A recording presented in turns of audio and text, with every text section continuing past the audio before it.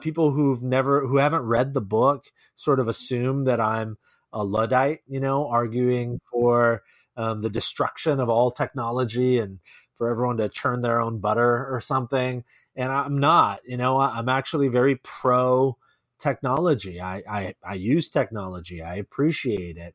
What I'm arguing for is actually that we become thoughtful in our usage of technology so that the technology doesn't end up using us.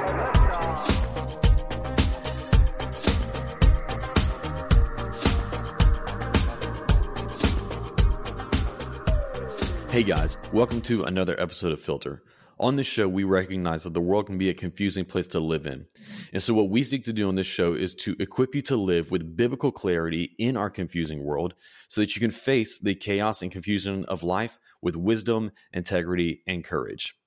One of the aspects of modern life that we all live in is that we are in what many have called the digital age. We are just saturated in and surrounded by digital media and technology in every single aspect of our lives. And one of those aspects of our life that technology has certainly worked its way into is the church.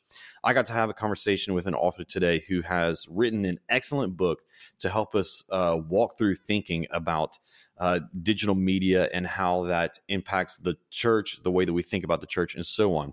His name is Jay Kim, and he has written an excellent book called Analog Church: Why We Need Real People, Places, and Things in the Digital Age. This book that Jay has written is somewhat of a resistance to what we've seen recently as many people have been embracing wholeheartedly the highly saturated technological aspect of our culture today, saying that online is the future of church, or that it can replace the embodied community, and so on. Me and Jay got to have a really, really interesting conversation. I enjoyed getting to talk with him. He was a really great guy, and had some great clear thoughts to help us think through these issues. Jay Kim serves as lead pastor for teaching at Westgate Church in the Silicon Valley of California.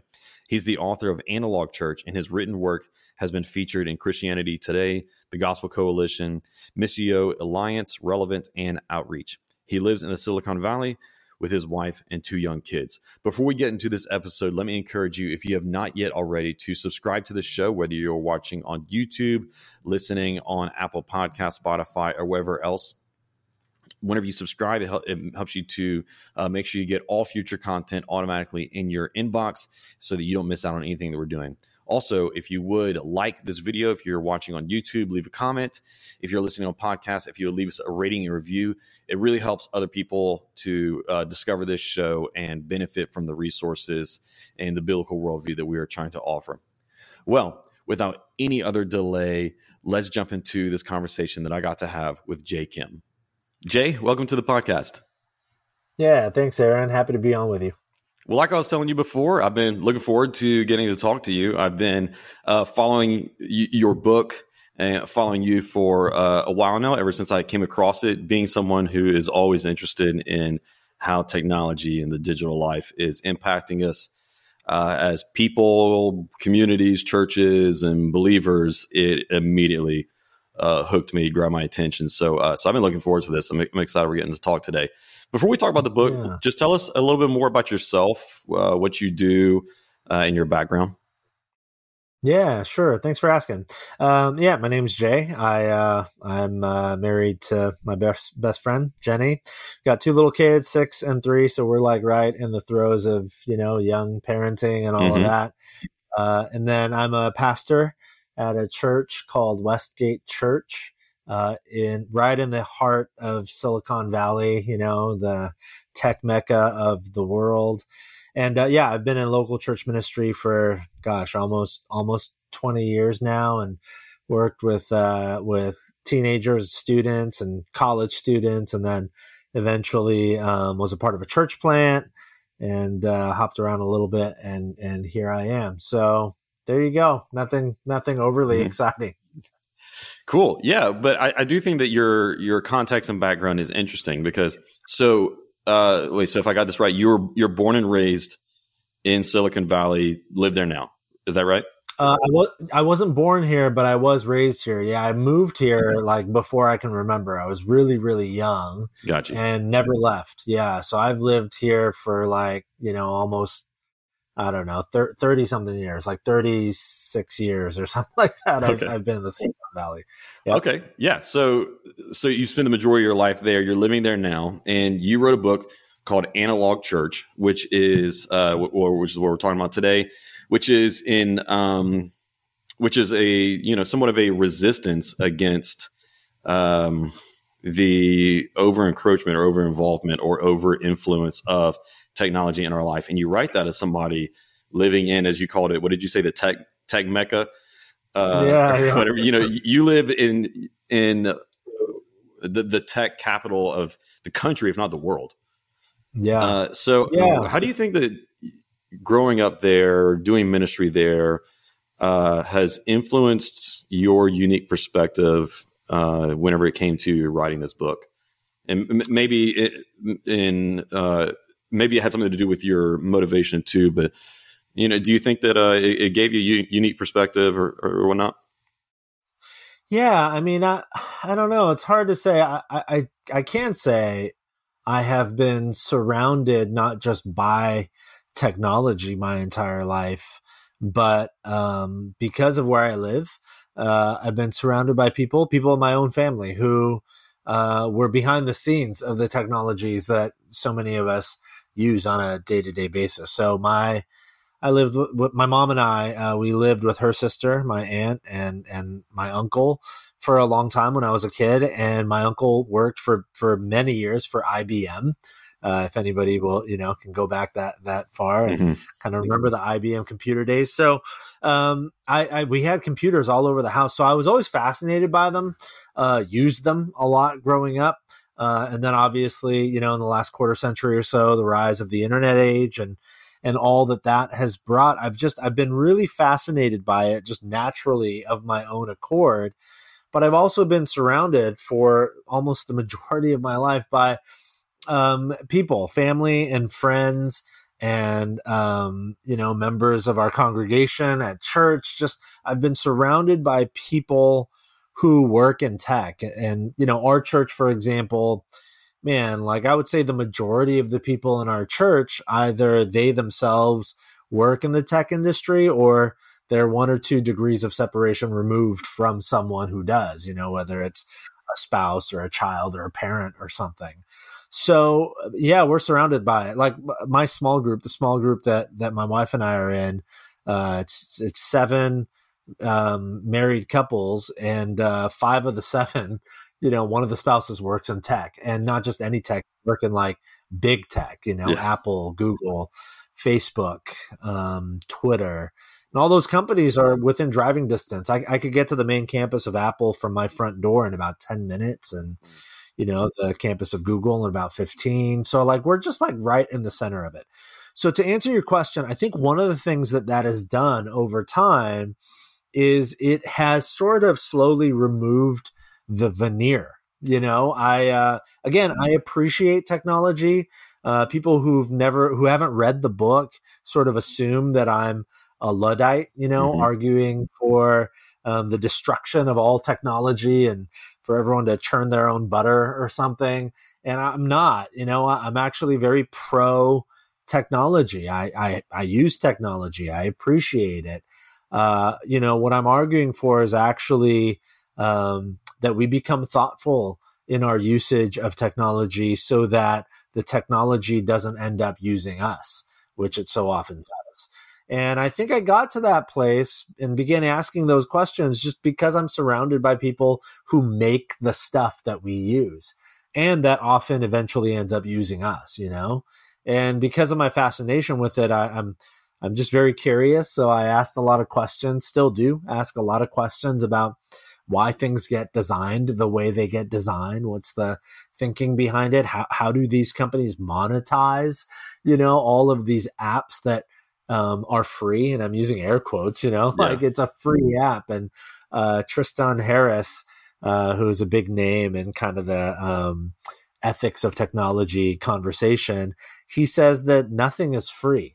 So if you think an app is free, It, like it's not free. You just are the product. That's all. That's all Mm-hmm. it means. You think it's free because you're the thing being sold. Mm-hmm. So I've just been really fascinated by it for a long time, and that kind of led to me asking questions about the intersection between digital technology in particular and our ecclesiology. Being a pastor who has this fascination, that was kind of a natural intersection, and thought about it, pondered it, and talked about it with many friends over several years, and eventually it turned into a book. So yeah. And once again, the book is called Analog Church: Why We Need Real People, Places, and Things in the Digital Age. So there's this contrast being drawn between digital and analog, just for people who are, who were born after 2000. Can you explain what those words mean? Yeah, sure. I mean, I think everybody knows digital, the sort of ones and zeros, the code, that all the stuff we know digital.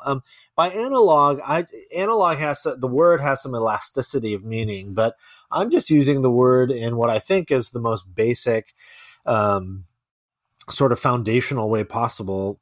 By analog, I just mean physical, tactile, embodied. The theological word for it would be incarnational, sort of in the flesh. And so by analog church, what I mean is church as a physical, tactile, embodied, incarnational reality, a shoulder to shoulder community of people who really live life together in the most literal, visceral way possible. So that's the juxtaposition I'm trying to offer people between digital, which is by its nature a disembodied, at least in its pure sense, a disembodied reality, versus analog, which is embodied and tactile and physical, and again, incarnational. Yeah. So before we get into the influence of, whether it be positive or negative, of digital media on the church or in the church, let's talk about what is the church then. You said, because you did say that this was all about the intersection of ecclesiology and technology. So I think to understand it well, we need to talk about that ecclesiology part and really make sure we know what we mean by the church. So in your definition and the way you talk about it, what is the church? Yeah, I mean, the church is the gathered people of God. I believe that when God saves us, I think through the modern sort of Western lens, because of how individualistic our culture is, how much we value self-sufficiency and autonomy, I think most Americans specifically see the life of faith as an individual endeavor. So we believe that we are saved as individuals to go to a place called heaven when we die. That's not untrue. It's just incomplete in my estimation. When God saves us, biblically speaking, it seems pretty clear and emphatic. God does not save us individually into heaven. We individually are saved into a family. And that family is the family of God, who will, worship and co-labor and celebrate and enjoy new heavens and new earth forever. So it's not wrong to say I am individually saved into heaven when I die.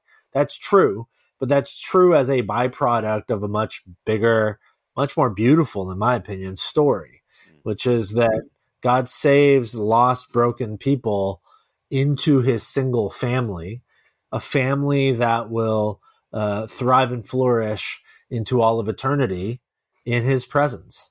So the church is, it's a signpost of that reality. I think that the church is sort of a present, contemporary, at her finest. The church is a present, contemporary sort of gathering of people who embody and act as a signpost of that reality, that God has a family, and that family is going to enjoy and celebrate and flourish in eternity forever with him. So there you go. That's kind of That's good. Yeah. That's good. And I think the key word that you use several times there is gathered, embodied. And so your argument is that whenever we take out the gathered, embodied part of it, we lose something essential about what it means to be the church. Yeah. One thing that you write in the book is, and you argue, is you say our unchecked pursuit of digital and technological relevance is actually leading to the loss of that which the church has always been able to uniquely offer the world, transcendence. What do you mean by that?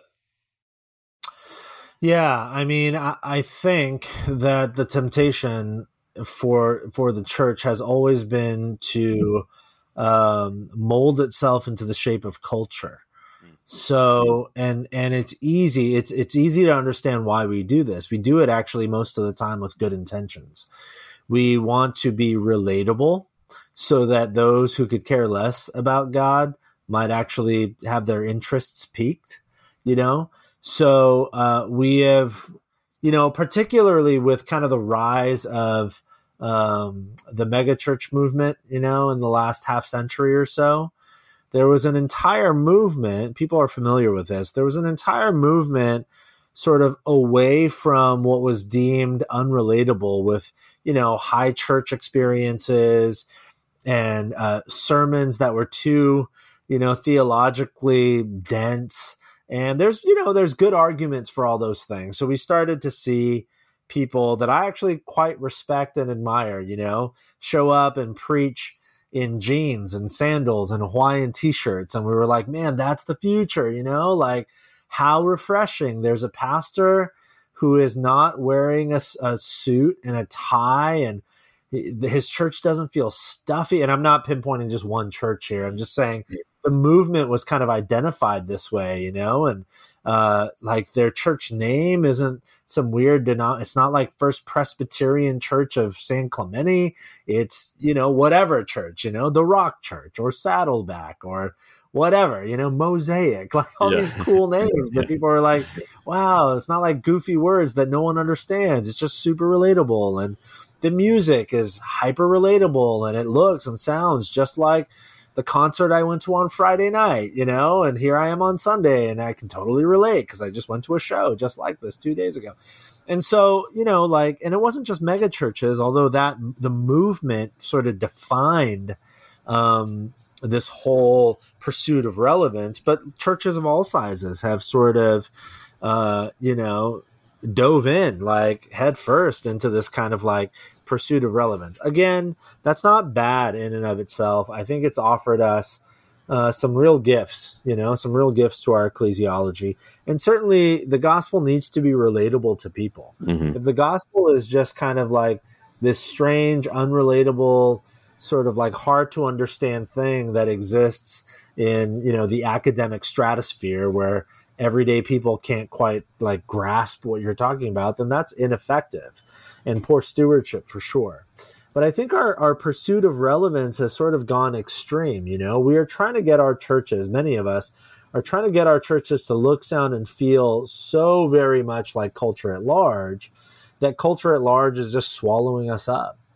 Like if we just look, sound, and feel like everything else that everyone experiences Monday to Saturday or whatever, then we're competing at a level that will lose every time. Mm-hmm. Like the church will never be as funny, nor as entertaining, nor as glitzy or glamorous as what culture has to offer. We'll never be able to compete on that level.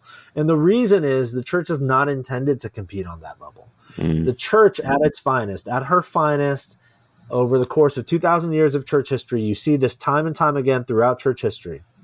The church is most effective when she zigs as the rest of culture zags, and when she zags as the rest of culture zigs.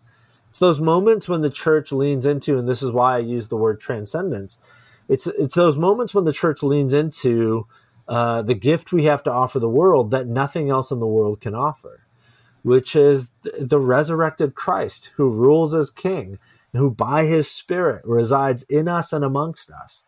And that is a great mystery, and it's supposed to be a great mystery. And if our sort of pursuit of relevance is getting in the way of that, of offering the resurrected Christ and his beautiful story to the world in a way that's pure and simple and yet compelling and beautiful and nuanced, then we're going backwards. Relevance is not going to get us there. Transcendence, offering people an opportunity to experience something, a reality that they cannot find anywhere else. That, I think, that is not only the way into the future, but that has always been true of the church. That's always been when the church has been most effective. So there's a lot to say there, obviously, but there you go. No, that's so good. That's so good. I can't help but think, as you're talking, especially in this in that section there, I can't help but think of Neil Postman. Yeah. And amusing ourselves to death. Yes. And I didn't check your footnotes. I'm sure that you've read Postman and you've read. I think I quoted Postman a couple times. Yeah.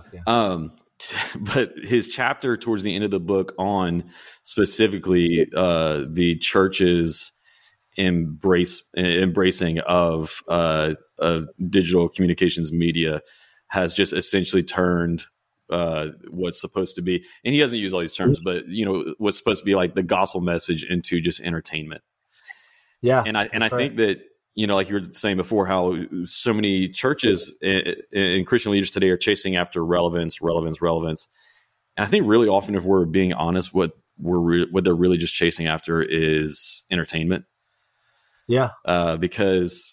Especially because I think that whenever your average American who's just been, especially if they've been born anytime in like the last 3 decades or so, has just grown up in this entertainment saturated, consumerism driven culture. And so we've been taught and conditioned that, those things which are relevant to my life are those things which I can purchase, right? Like they're a commodity to me, or they're entertaining to me. And so often, like in the American frame of mind, relevance and entertainment are the same thing.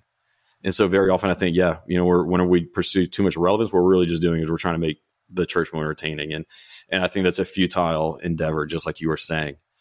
So, so much good stuff there. But let's just go ahead and keep leaning into that theme and talking about, there's people who say that online church and the church leaning more and more into having an online presence is the future of church. And you hear this amplified even more with COVID, which we're still working our way through. How do you react to people who say make these kind of statements? Yeah, I mean, the first thing I say is I think that just feels way too monolithic. I think that's a way of looking at the church as a product to be dispersed via the most effective sort of channels. It's difficult to say the future is. First of all, I'm always wary of anybody who says the future is this. I'm just always like, good rule of thumb. How do you? What? How do you know? Yeah. I understand prognostications and projections and all that's important, but especially with the church, I just think there's too many people saying the future of the church is, and then filling in the blank with whatever. My sense is I wrote the book before the COVID pandemic, and the COVID pandemic has been interesting because it's done two things simultaneously, which feel paradoxical.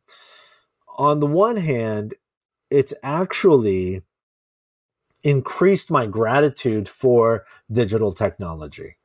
I think that it's probably done that for others as well. I just, as a pastor and a church leader, when I think back to basically the year that we, at least in my part of the country, where we were not allowed to gather in person at all. I think back to that year and I just think, man, if we had not had digital technology, we would have figured out other ways. We would have done like door-to-door visitations, and we actually did some of that with 6-foot distancing, and we would have called people on the phone, and we did that as well. But if that's all we had, man, I just think, we would have we would have missed so much more than we already missed. So in some ways, I'm more grateful than I was before the pandemic for Zoom and for online capabilities and all of that. On the other hand, though, and maybe more importantly, what COVID did was it, for me, grounded me even more deeply in my convictions that I share in the book, that embodied human beings need embodied human beings. And I don't think it was just me. If the articles I read and the data that I've seen is true, then Zoom fatigue set in pretty quickly for people.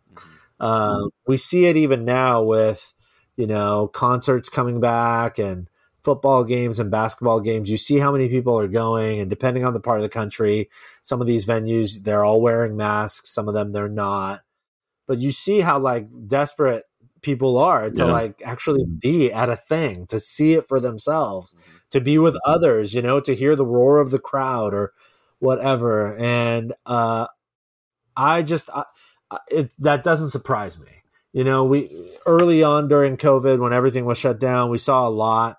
I read a lot of alarmist articles about how if your church isn't going all digital now, even when COVID is over, your church is going to be dead and gone because digital is the future. It's the wave. All churches are going to be on digital. Mark Zuckerberg, before COVID several years ago, said Facebook is the new church. And what he essentially meant was that Facebook is the place people gather, not your church buildings or whatever. So I think what we're seeing post-pandemic is the reverse being true. I think a year and a half. Now, it's not that everybody's come back. I know most church leaders listening to this, they're like, well, Jay, I don't think you're right because my church is only half back and most people are still watching online. That's a different issue. I think that COVID has habituated some people in directions where they were already sort of leaning, and there's other things that need to be done there, and I think that's a different conversation. But I think the future is, I guess the best way to put it, a lot of people have put it this way, I do think hybridity is a part of the future. I do think that there are going to be people who lean into online as kind of their initial experience of a community. And I'm okay with that. I'm okay with online being kind of the new front door. I think online is a great front door. But what I say in the book is that online is great for information, but for transformation, we need embodied presence. So I do think online is a part of the future. It's not going to go away. But I think if we do this right, it will be a rich, robust, thriving part of the future as a front door, as a sort of informative experience where you can catch a glimpse of what a community is like. But for those who are really, really desiring change, transformation, formation into Christ-likeness, then I think inevitably they're going to have to find their way into the life of an embodied, gathered community. Mm-hmm. So I do think the future is hybrid in that online and in-person will work together for sure. But they cannot, and in my opinion, must not work together as sort of co-equals. It's much more like a house. I mean, at my front door, I say hello to my mailman and greet my Amazon delivery guy from time to time. But if someone close to me, a family member or a close friend come by, we don't linger at the front door very long. They come, we say hello, and then we make our way together to more comfortable, intimate spaces, the living room and the dining table. And so it is with the church. Everyone, you don't know us. I don't know you. Come linger at the front door. It's safe and there's enough distance. You're not actually in my house. I'd like you in my house, but who knows? Maybe I'm a creeper. Why would you want to walk in my house? So take your time. That's perfectly okay. But the goal is that eventually we become friends and then eventually we become family. Mm-hmm. And we begin to spend time with one another. And again, more connective, intimate spaces. Yeah. I'm right on the same page with you with seeing the value of having an online presence as a new front door.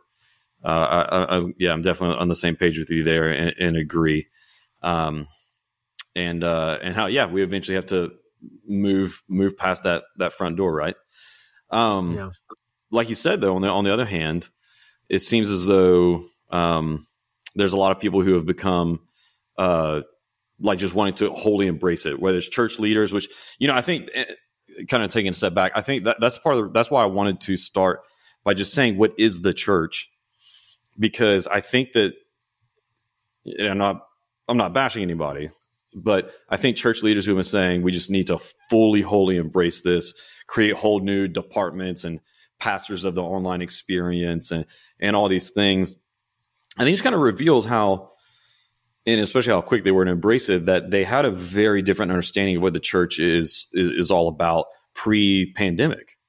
That if you think that the church can just hop onto online or be an alternate to in person, and that's an absolutely fine long-term option, then I think that what that shows is that to begin with, you saw the church as just a primary like content creation vehicle. Yeah. And that's right. And that's not what it is at all. We do that as a part, but to serve the purposes like you were talking about earlier.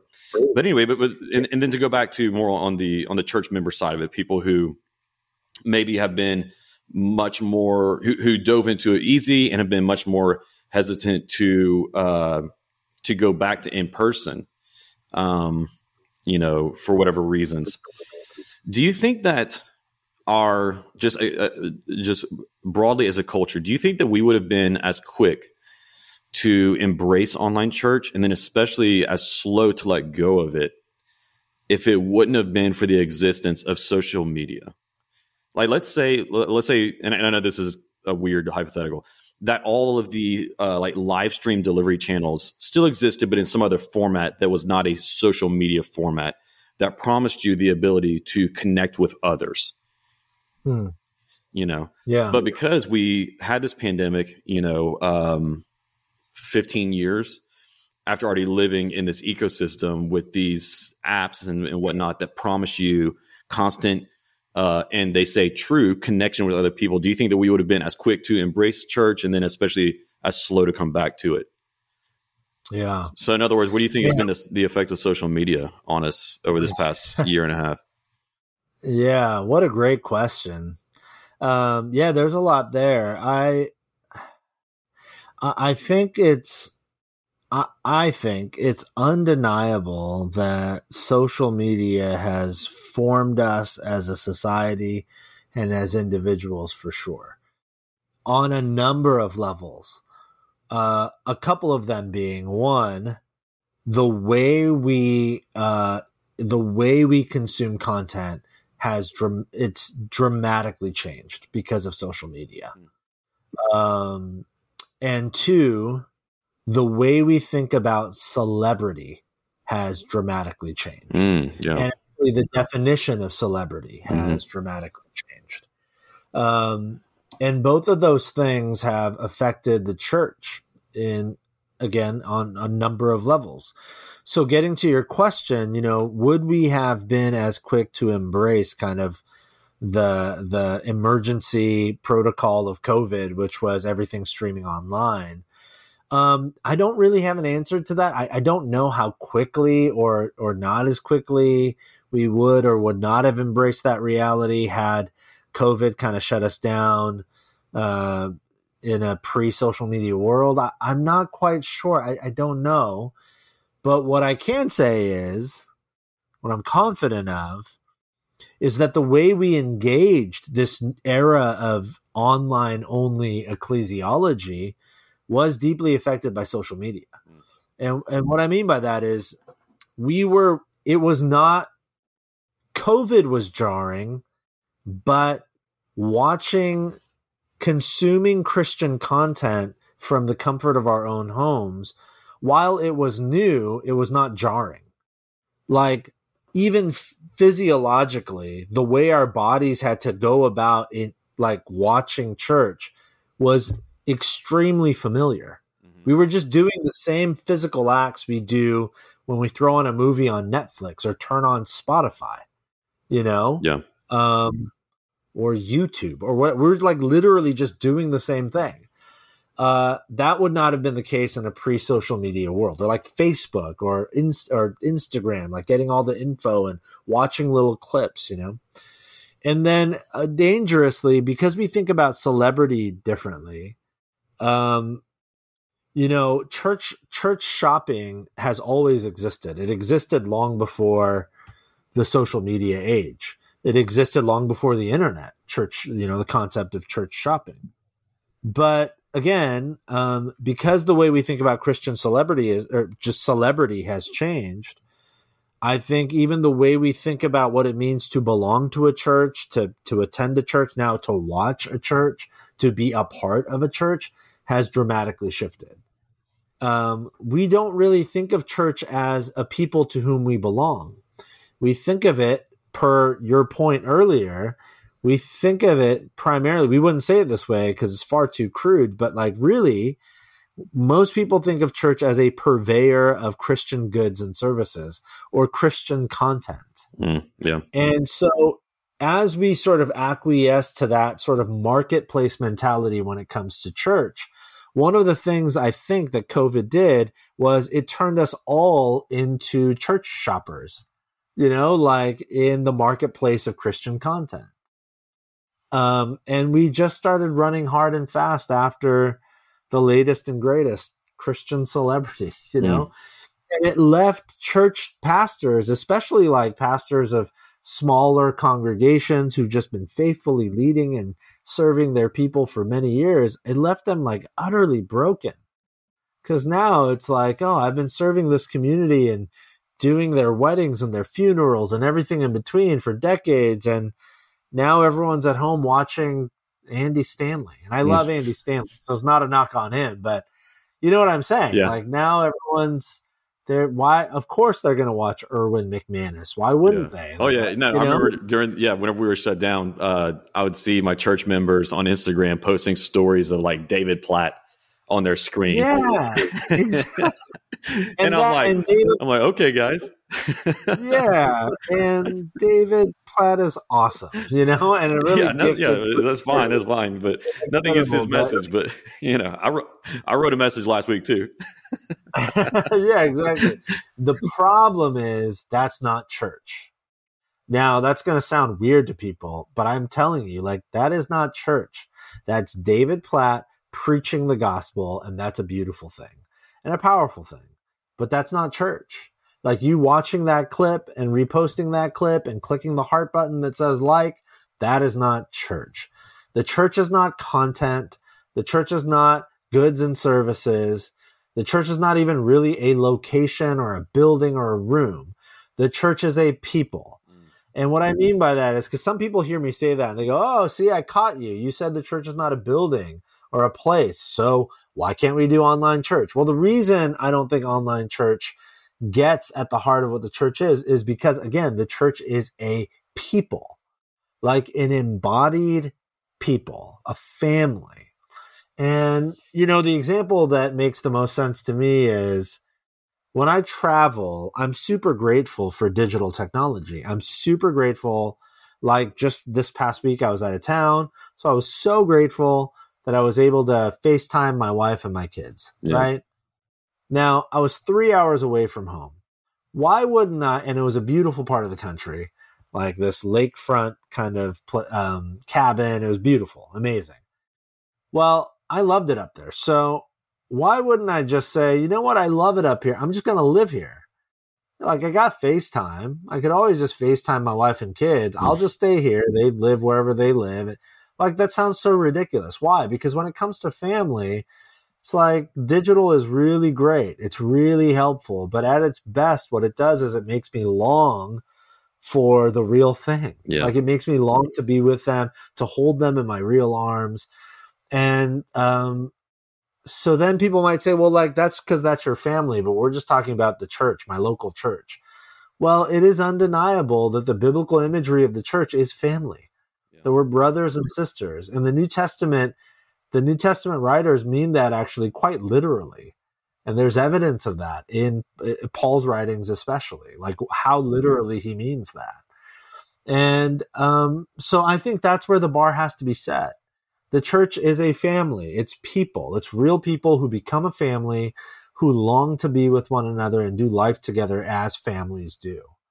Which is why, I don't think the future of the church is online.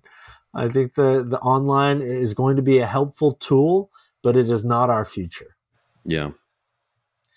Yeah, I agree completely. And I think that, I love it. I think that analogy is spot on. Like you said, that one of the, not just the family metaphor, but just every metaphor for the church and the New Testament is, so there's the family one. There is, oh gosh, now I can't think of the reference now, but but Paul talks about it. I'm not even sure it was Paul. We are being built like a house, right? Yeah. That's Ephesians 2. Yeah. That's the second. That's the second part of it. Yeah, the second half of Ephesians 2. Yeah, he says that we're being built up like a house, right? Yeah. And so you can't have a house that is a real and stable structure being synthetically held together by virtual connections, or a body in chapter 4 of Ephesians. And once again, there, like what happens to a body if you start splitting off all the pieces? I think that all the metaphors of the church in the New Testament just support that point that you were making. Yeah, I think Ephesians 2, when Paul makes that metaphor, one of the things fascinating about it to me, he says you're not like strangers or foreigners anymore. And then he has this flow of thought in Paul's brilliance. He essentially says, like, you are citizens and you're a household or a family. Household is another word, essentially. Households acted as families. And then you become a temple. And that's what's really profound to me. Like, Paul's intentional about the flow. Like, what are citizens? Citizens are people who belong generally to a nation together. Like, it is a fairly loose connection. Like, I have, as an American citizen, I have 400 million fellow citizens. You know what I mean? And then he says, you're not just citizens, you're a household or a family. So in Roman households, there would have been, the actual nuclear family, and then secondary family, and then, household staff, essentially, stewards and servants, who would have all made up the household. So maybe there would have been like a dozen, in the household.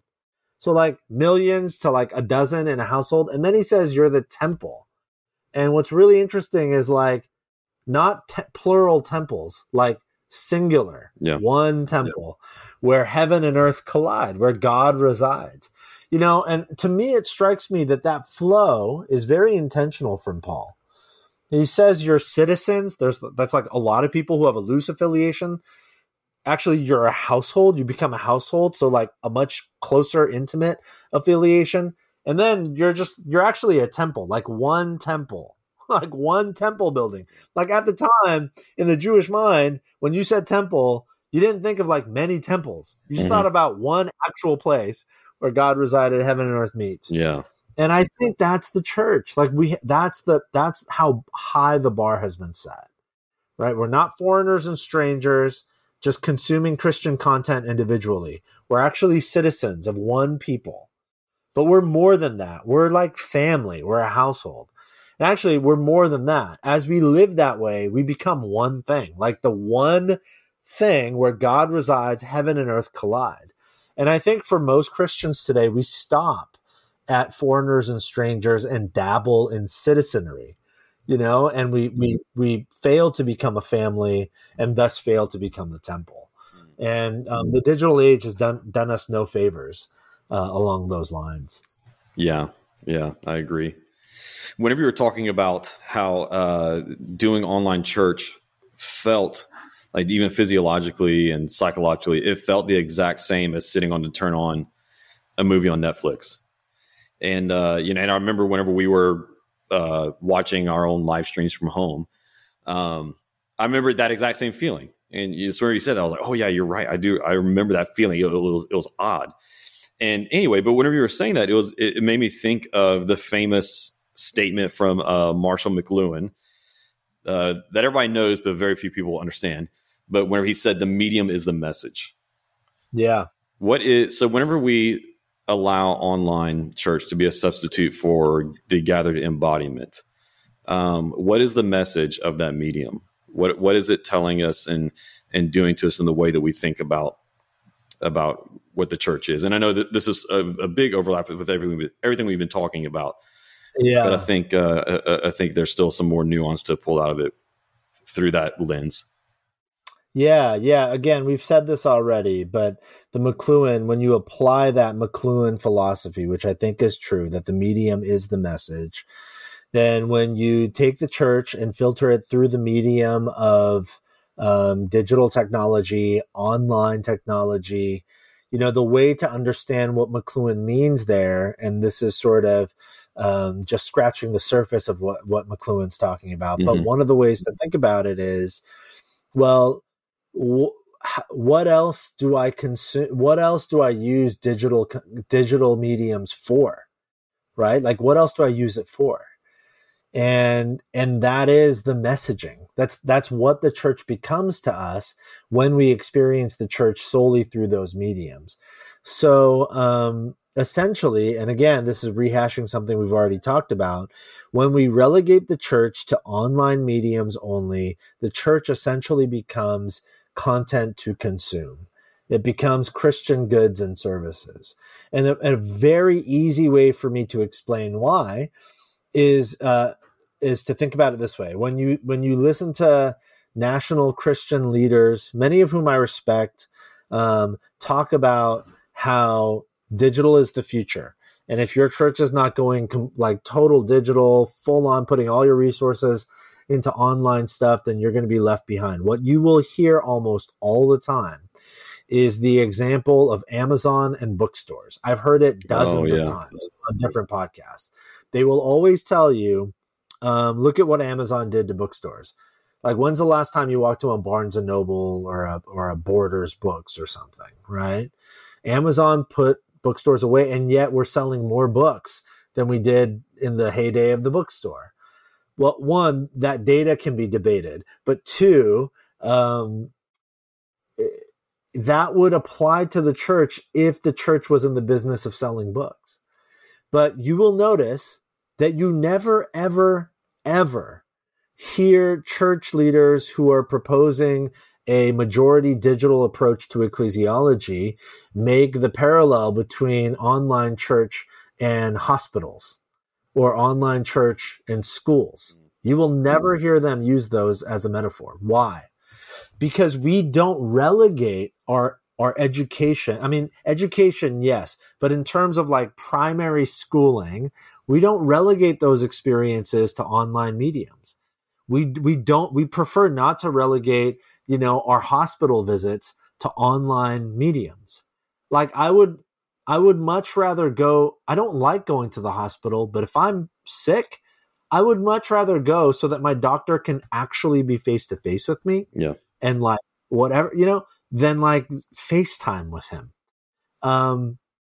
So, if you need surgery, what are you going to do? There is not a single app on the planet that could do that surgery for you. You have to go, and a skilled surgeon has to physically do the work, but you'll never hear people sort of make those parallels. And it's because it doesn't work. The metaphor breaks down, like that online church just doesn't do that. And yet I would argue that church is much more like a school or a hospital than it is like Amazon or Uber or DoorDash. It's not a purveyor of Christian content and goods and services. It's a school where we collectively learn to become more like Christ together, students of the way of Jesus. It's a hospital where the sick come to receive healing and wholeness. It's a family where we sit around the dining table and break bread and share our life together in intimate ways. And so we have to be careful. If we shove the church into the places of Amazon and Uber and whatever else, and I love those companies and use them all the time, but if we shove the church into those spaces, we're making the church something that it wasn't intended to be. Yeah. Are you saying that some mega churches are just booksellers for their pastor? I went there. No it's comment. Okay. Yeah, no comment. I had to. But I completely agree. A nerdy way that I think about it is that Luke Skywalker couldn't have become a Jedi by FaceTiming Yoda. Yeah, there you go. And that's a great way to put it. Yeah. And because I so often, whenever I think about what discipleship is, I think about the master and apprentice relationship. And so, yeah, man, we could just go on and on and on, but we're running out of time. So real quick before we go, I'll plug the book again, Analog Church, Why We Need Real People, Places, and Things in the Digital Age. I would highly recommend it. If you guys haven't already ordered it, just while you've been listening to us talk, go order it as soon as we finish here. But Jay, is there anything else you want to point our viewers and listeners to before we go? No, that was great. It's lovely talking to you, Aaron. I could talk for hours about some of this stuff. So yeah, thanks so much for having me on. It was a real joy. Yeah, well, thank you for joining us, man. I appreciate it. And once again, for those who are listening, I'll have the book and any other resources or whatnot that we might have mentioned linked in the show notes, so you guys can go find that and buy Jay's book and check out anything else. So, Jay, thanks for joining us on the podcast today. Yeah, thanks so much, Aaron.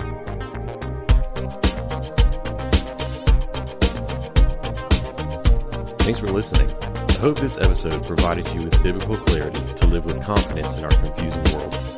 If you enjoyed this episode and you'd like to help support the podcast, please share it with others, post about it on social media, or leave a rating and review. To catch all the latest from me, you can go to my website, aaronchamp.com. While you're there, subscribe to my newsletter so that you can be updated anytime I share new content. You can also follow me on Facebook, Instagram, and Twitter at Aaron M. Champ. Thanks again, and I'll see you next time. Until then, hold fast to the anchor.